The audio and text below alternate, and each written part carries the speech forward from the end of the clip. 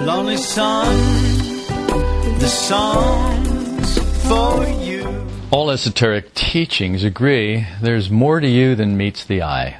I weighed myself this morning, and there's certainly more than me than meets the eye. I was surprised. I was like, wait, I weighed 154 the other day. Now I'm like 158. What happened? I've been eating less. All esoteric teachings basically begin here, that there's more to you than meets the eye. Maurice Nichols said, if you identify with your body and get every feeling of I from it, you can't remember yourself. Well, some people might think, well, who cares? What do I need to remember myself for? I can remember all these ideas, and I'm telling other people about them, and I'm reading all these books, and I do this, and I do that, and I tithe on everything I get, and I'm not like those miserable piggy people over there. Some people look at it that way. But if you can't remember yourself, you have a big problem in this work, in all esoteric teachings, because if you can't remember yourself, you won't remember to observe yourself. And if you can't observe yourself, well, then you can't know yourself. And therefore, you can't develop or complete yourself. This is all based on the idea that man is a self-developing organism, that he gets a start on this path. It's a push start. But that it's up to him to learn how to continue. It's up to him to learn how to walk. It's up to him to learn how to finish himself, complete himself. Though we know it not, because we take it for granted, we're given an incredible gift at birth. Now some people will say, oh yes, that's right, we're given life. Yeah, everybody's given life. But not everybody's given the same life. At birth, we receive an organized physical body. And like I said, we take it for granted. Here it is. The baby's born. It starts to breathe, clear away the fluids from its mouth and its nostrils and air passage, and starts to breathe. And they cut the umbilical cord, and the baby then is a self-contained unit. It's no longer hooked up to mother. It now has to regulate its own body temperature. It has to digest its own food. It has to breathe. It has to do all these things. And this is an incredible gift because, if you'll think about it, science daily discovers more marvels of the physical body. Have you ever watched some of these programs on educational television about the body? And they'll tell you, well, did you know that your body has, and they'll tell you how many miles of veins and arteries. They're all stretched out, how many miles of veins and arteries. Or how many nerves are in just one part of the body. Or how many feet of intestine you have, or something like that. Or how much blood, how many liters of blood the heart pumps in an hour or a day or a lifetime or whatever. And it's just mind-boggling. I've always been fascinated with these things. Like if you took 57 Cadillacs and you lined them up bumper to bumper, how many of them it would take to get to the moon from here. Of course, I just made that up. I've never seen a program like that, but it'd be a good one. Of course, there wouldn't be enough 57 Cadillacs, but it's a great idea. With computer graphics, it'd be cool. Or how many ping pong balls, it would take to fill up the Yankee Stadium or the Astrodome or whatever. Things like that, just fascinating things that give you a perspective, that give you an idea of scale. Because that's really what it is, an idea of scale. And we are woefully blind when it comes to scale. We don't seem to be able to get our minds around scale. And it's because we think so much of ourselves. Because we are so self-absorbed. Because we're so full of self-emotions. Scale is very difficult. It eludes us. We can't comprehend what another person might be going through if this or that happens to them. It doesn't occur to us because we're so wrapped up in our own self-emotions, our own internal considering, that we don't take time to externally consider, to put ourselves in someone else's shoes, and to see what it would be like to be them looking at us. The body. It's a harmonious collection of different systems all working together. There's the vascular, the digestive, the nervous, the muscular, all these systems, and they're all made in 9 months of our time, in darkness. That is amazing. That's just amazing. And we take it all for granted. And out pops this little body after 9 months, and it has all of this stuff working in it. And usually working just fine. Even on a premature child. Little babies, little tiny babies you could hold in the palm of your hand come out, and they're working fine. Everything's there, and it's all working just fine. It's astounding. So really, it doesn't even take 9 months, but for full gestation, 9 months. Order is heaven's first law. You've heard me say this for years and years and years, and I'm hoping you're not tired of hearing it, because I never get tired of saying it. Order makes life possible. Nothing can live if it is in disorder. When you look at that little body that comes out of there after 9 months, and it's working in order. The heart is beating at a regular order. The blood flows in order. The left ventricle and the right ventricle and all these different valves all work in order at the right time. And it's amazing. They're perfectly timed. Breathing is an orderly process when you think about it. It's an orderly process. The wonder of the body is how it runs itself. You breathe naturally without ever learning how, without ever making effort. It's like, you don't go to school to learn how to breathe.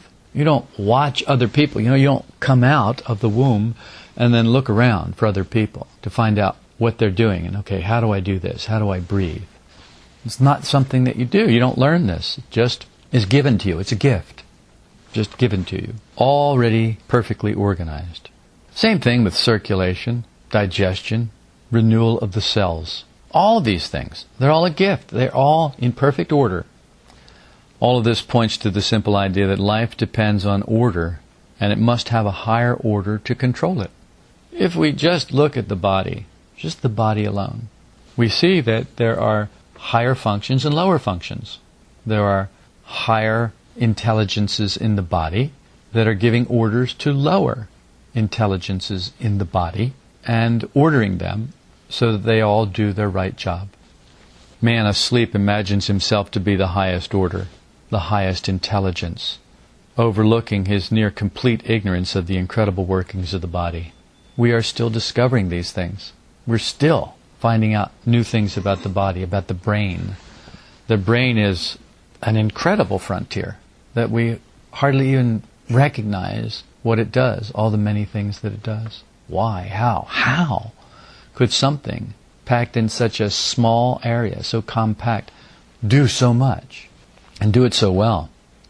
If everything were not ordered, from the highest to the lowest, we could not physically exist on this planet. If your body was not ordered from the highest to the lowest, there's no way that you could physically exist on this planet. The atmosphere would kill you.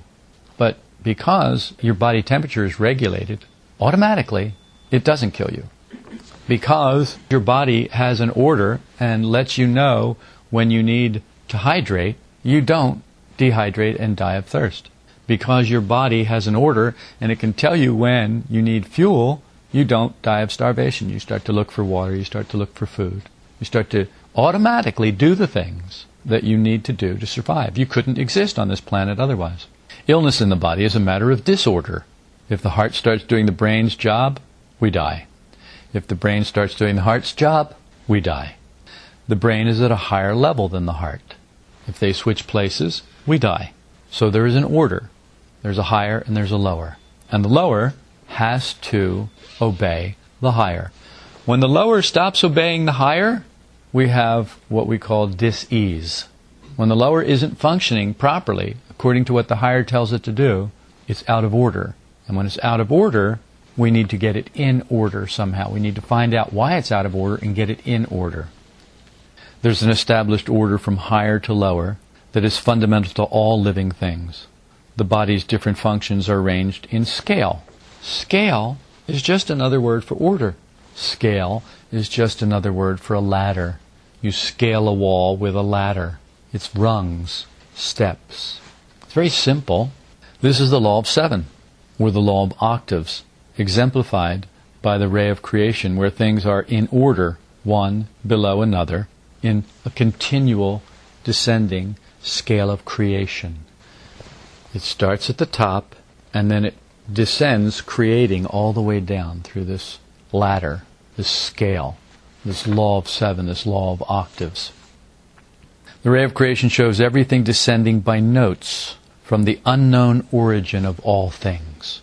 I like this because so many people like to say God, but it's not from God. God is not at the top of all this.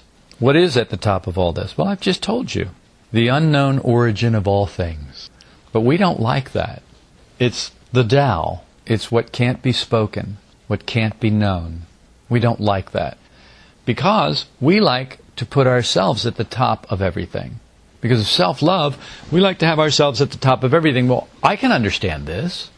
Just tell me, I'll understand. But this is something you won't understand. Because you don't have the capacity to understand it. Because it is the unknown origin of all things. What makes it the unknown origin of all things is that it cannot be known. It's that big. It's that infinite. It's that unknowable, unspeakable. But people won't stop wasting their time trying to figure that out. And that may be okay. But don't buy the idea that God is at the top of this. Because whatever you mean when you say God, that is not the unknown origin of all things. The body is a reflection of the ray of creation. It's the microcosm in the macrocosm, and the macrocosm in the microcosm. If the order is wrong in the body, the law of 7, the law of octaves, can't work in it. And so we have disease. Do we have disease? Yeah, we have disease. And there's another kind of disease too, and it's not just in the physical body. We know that we have mental diseases, emotional diseases, that things get out of order, and the law doesn't work properly, can't work properly through a disordered organism. The organism has to be brought into order before the law can function properly, harmoniously, smoothly through it. The law of 7 or octaves is based on the principle that the lower must obey the higher. Here's where the first snag comes in. Religion talks about the fall of man. And all it is the lower deciding for itself that it no longer wishes to obey the higher. Pure and simple. So the principle that the lower must obey the higher has been transgressed. When this order is not followed, chaos ensues. The body is not the highest in man. So when esoteric teachings, all of them agree, there's more to you than meets the eye, what they're saying is the body is not the highest in man. As wonderful as it is, as much of a miracle as it is, as incredible as it is, as unknown as it is to us, and it is unknown to us, we still don't understand all the functions of the physical body. We still do not understand how the brain is related to the consciousness or the soul. We don't get that. Or the spirit. We don't get that. Science still has not made that connection. We're different from other animals. That's one thing that's observable. We see the cat walk around and he's a cat. He's doing cat things. And if he were to get up on the table and start to cut food with a knife and a fork, you'd be astonished. You'd be flabbergasted. Because that's not what cats do. On the other hand, if you saw a human being acting like a cat, you probably wouldn't be flabbergasted or astonished because you know that human beings can do that. You might wonder why they're doing it, but they can do it. We're born unfinished. The cat isn't. He's born finished. He's a cat, full-blown. When he's a kitten, he's a cat. When he's a young cat, he's a cat. When he's an old cat, he's a cat. He'll be a cat for his entire life. The entire span of his life, however long that is, he'll be a cat. You, on the other hand, have a possibility. There's something left for us to complete. There's another direction in which we can grow that's not just humanness or animalness. As the other animals were given a body, we're given a body. But we're also given something that can develop apart from the physical body. Other animals haven't got this possibility. That cat lived 100 years, he'd still never learn how to read. Because it's just not possible for him. We have another body that we can develop. For lack of a better word, we have a disorganized psychological body that we can order. And it's a lot like a deck of cards. You took a deck of cards and you played that famous game that we used to play when we were kids. We'd take a deck of cards and you'd say, let's play 52 pickup. And somebody who didn't know would say, oh, okay, well, how do you play that? And then you take the cards and you pinch them together and you just let them fly all over the room. So 52 cards land all over the floor. You say, okay, well, now pick them up. And you can make a game out of that. You can pick them up in order. You can put all of the hearts together. You can put all of the spades together, all of the clubs together.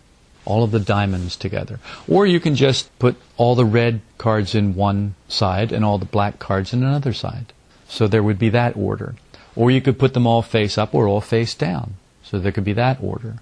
So there are different degrees of order. And if you wanted to make a game of it, if you wanted to put that deck of cards back the way it came in the box, when you broke the seal on it, it opened it up, you would have all the suits together. And you would run them from ace, king, queen, jack, 10, 9, 8, 7, 6, 5, 4, 3, 2. So that would be the hearts, and then the diamonds, and then the clubs, and then the spades, or however they do it. So you would have the task of ordering that chaos of 52 card pickup. Well, this is no joke. Pretty much, that's what happened to us. We started to play this game with all these other people here in life, and it's a game of 52 card pickup. Because everybody's out of order. Everybody's mind is going crazy. Everybody's got all these old associations and these pictures of themselves, picture cards. And they've got these different suits. And they've got these different ideas about how this is supposed to be and how that's supposed to be.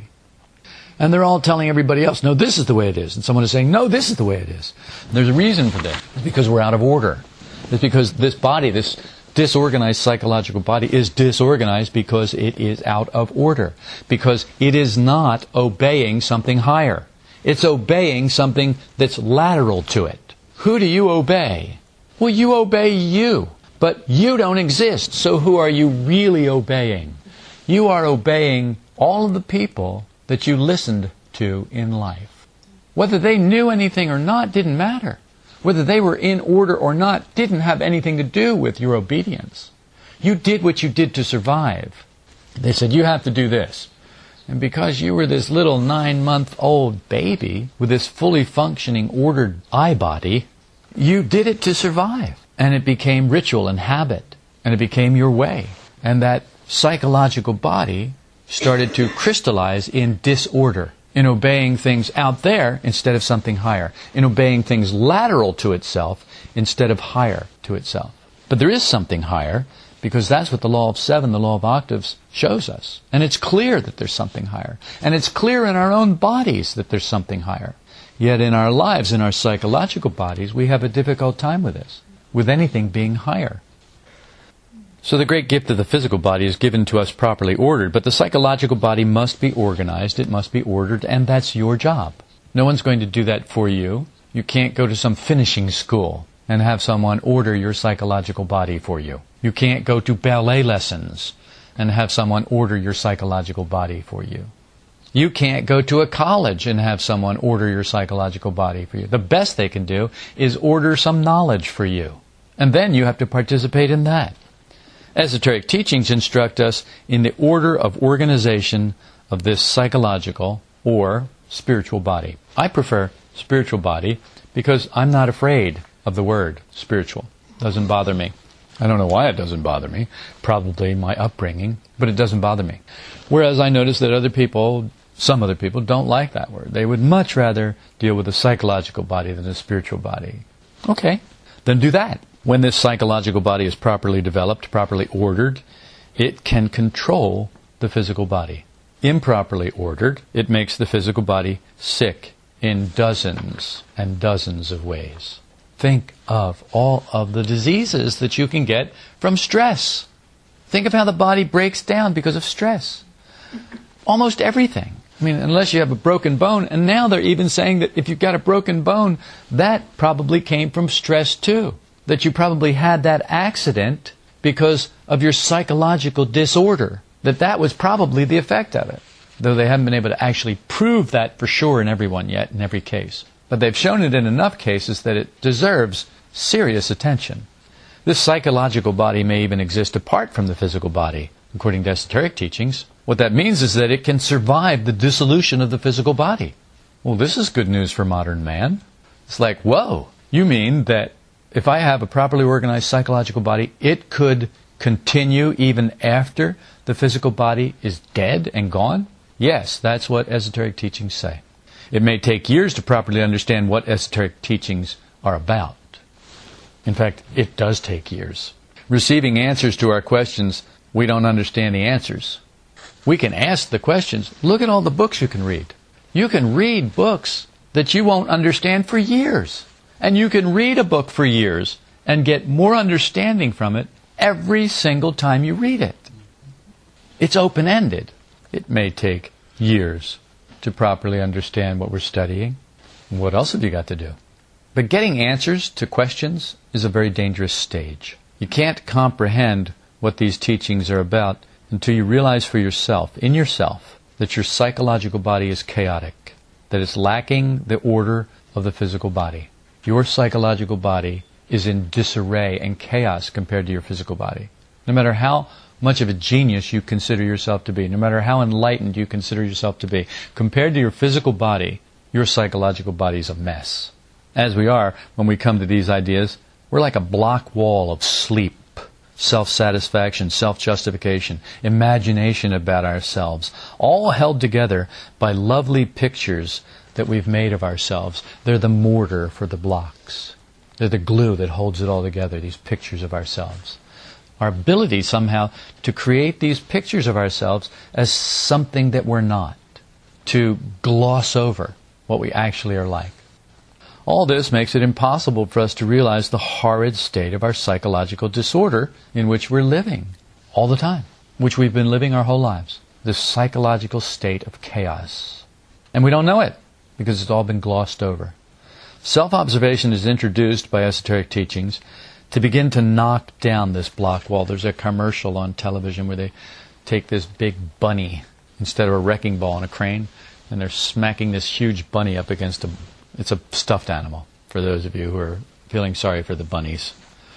It's a stuffed animal, big pink stuffed bunny, huge, probably 20 feet tall, and they're smashing it against this building. And people are standing watching, oh, this wall's never going to come down, it's too soft.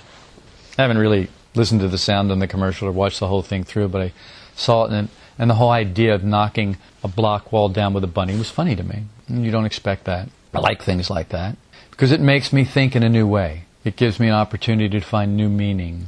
And I like that. So self-observation is introduced to begin to knock down this block wall of sleep, self-satisfaction, self-justification, imagination, and all these pictures that we've got of ourselves. This wall that keeps us from seeing the truth about our psychological body, our other I body. We're told how and what to observe so that we can come to see our state of inner chaos. But you know what? We don't like that. We want to observe ourselves with the bunny. We don't want to observe ourselves with the wrecking ball. We want to observe ourselves with the bunny. When we're hit by an observation, we want it to be soft and fluffy. We want it to be cute and cuddly. We want it to leave everything intact. We don't want to have to face what's on the other side of that wall. That's not self-observation. But that's what we want. And the best thing to do is admit it.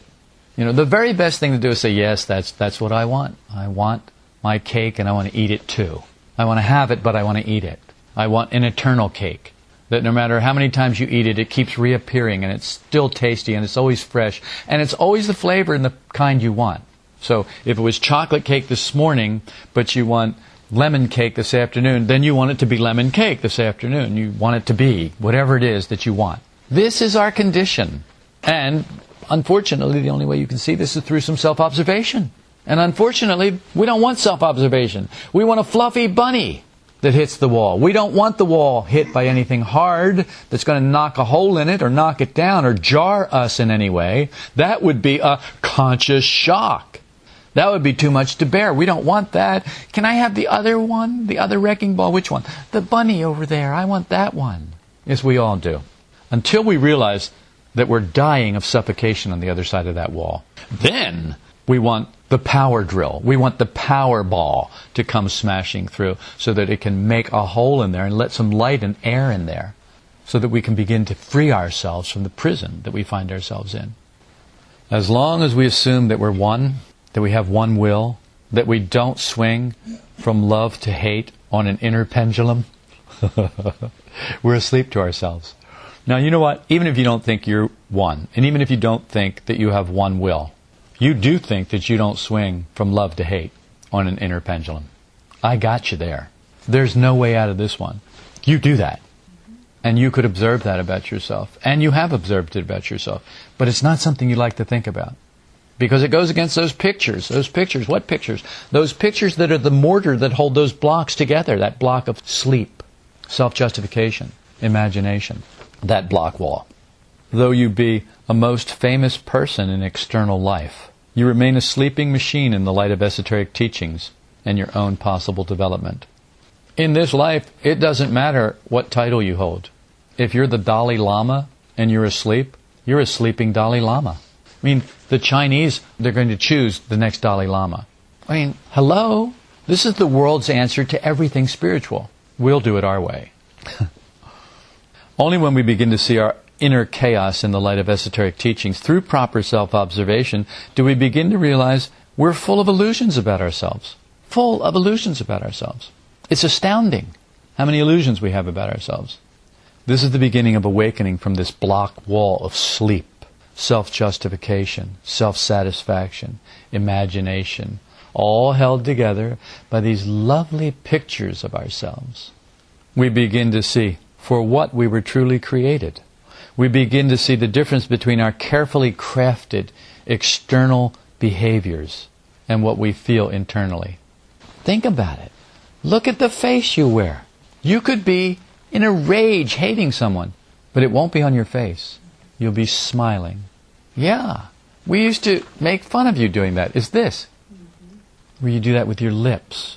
Where you put this serene face on. Where you take a deep breath and you stuff down all the rage and the anger and what you want to say. You stuff it all down. You swallow it all.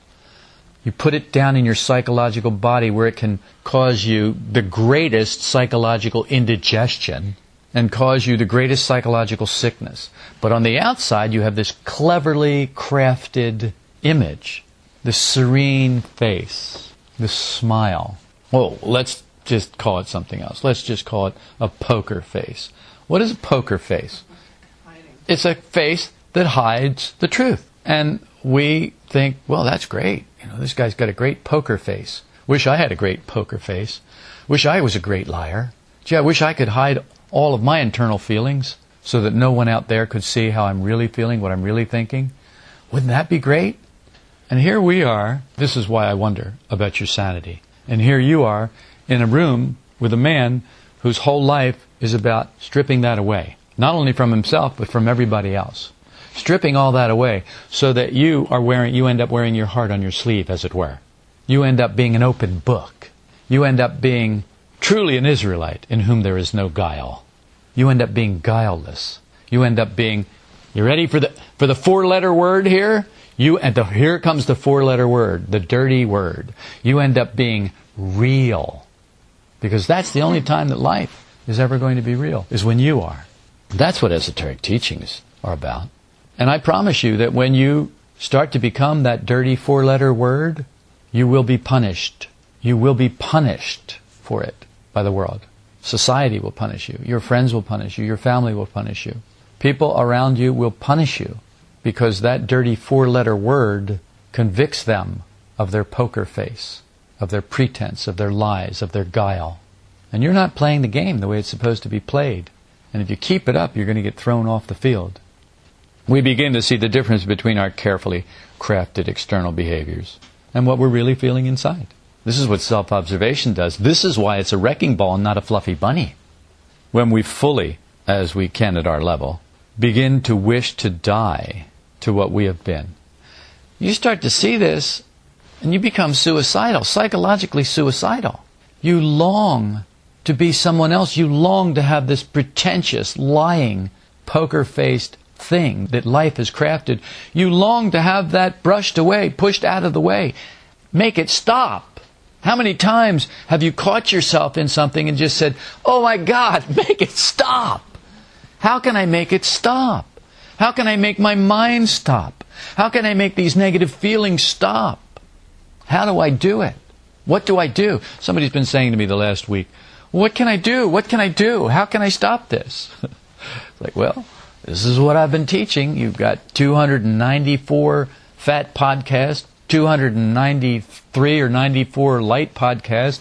You've got the morning talks and the evening talks, the new man, you've got the house on the rock, you've got all of this. It's all here, and it's all telling you what you can do. It's not telling you that somebody's going to do it for you. It's telling you, you have to do this. You've got to take yourself by the scruff of the neck. You've got to give yourself a good shake, and you've got to do this. And don't let go. Because what you've got there, by the scruff of the neck, is a viper full of venom. And if it gets away, it's going to bite you, and it'll poison you. So hold on to it. Don't let go of it. Don't let it get away again. Because once it gets away and it bites, you go to sleep again. And you don't know when you might wake up. You don't know when some prince is going to come along and kiss you and wake you up. Yeah, there's esoteric meaning in everything. Everything. Because all of life wants you to know the truth about yourself. Yep, we start to realize what we have become, and we wish to die to that. Because we realize that it's only then that we can be reborn in little ways, bit by bit, gradually, very slowly. You're not going to be born again, boom. You're not going to be reborn, boom, like that. No. It's not going to happen that way. It's going to happen the way it's been happening. Painfully slowly. Far too slowly.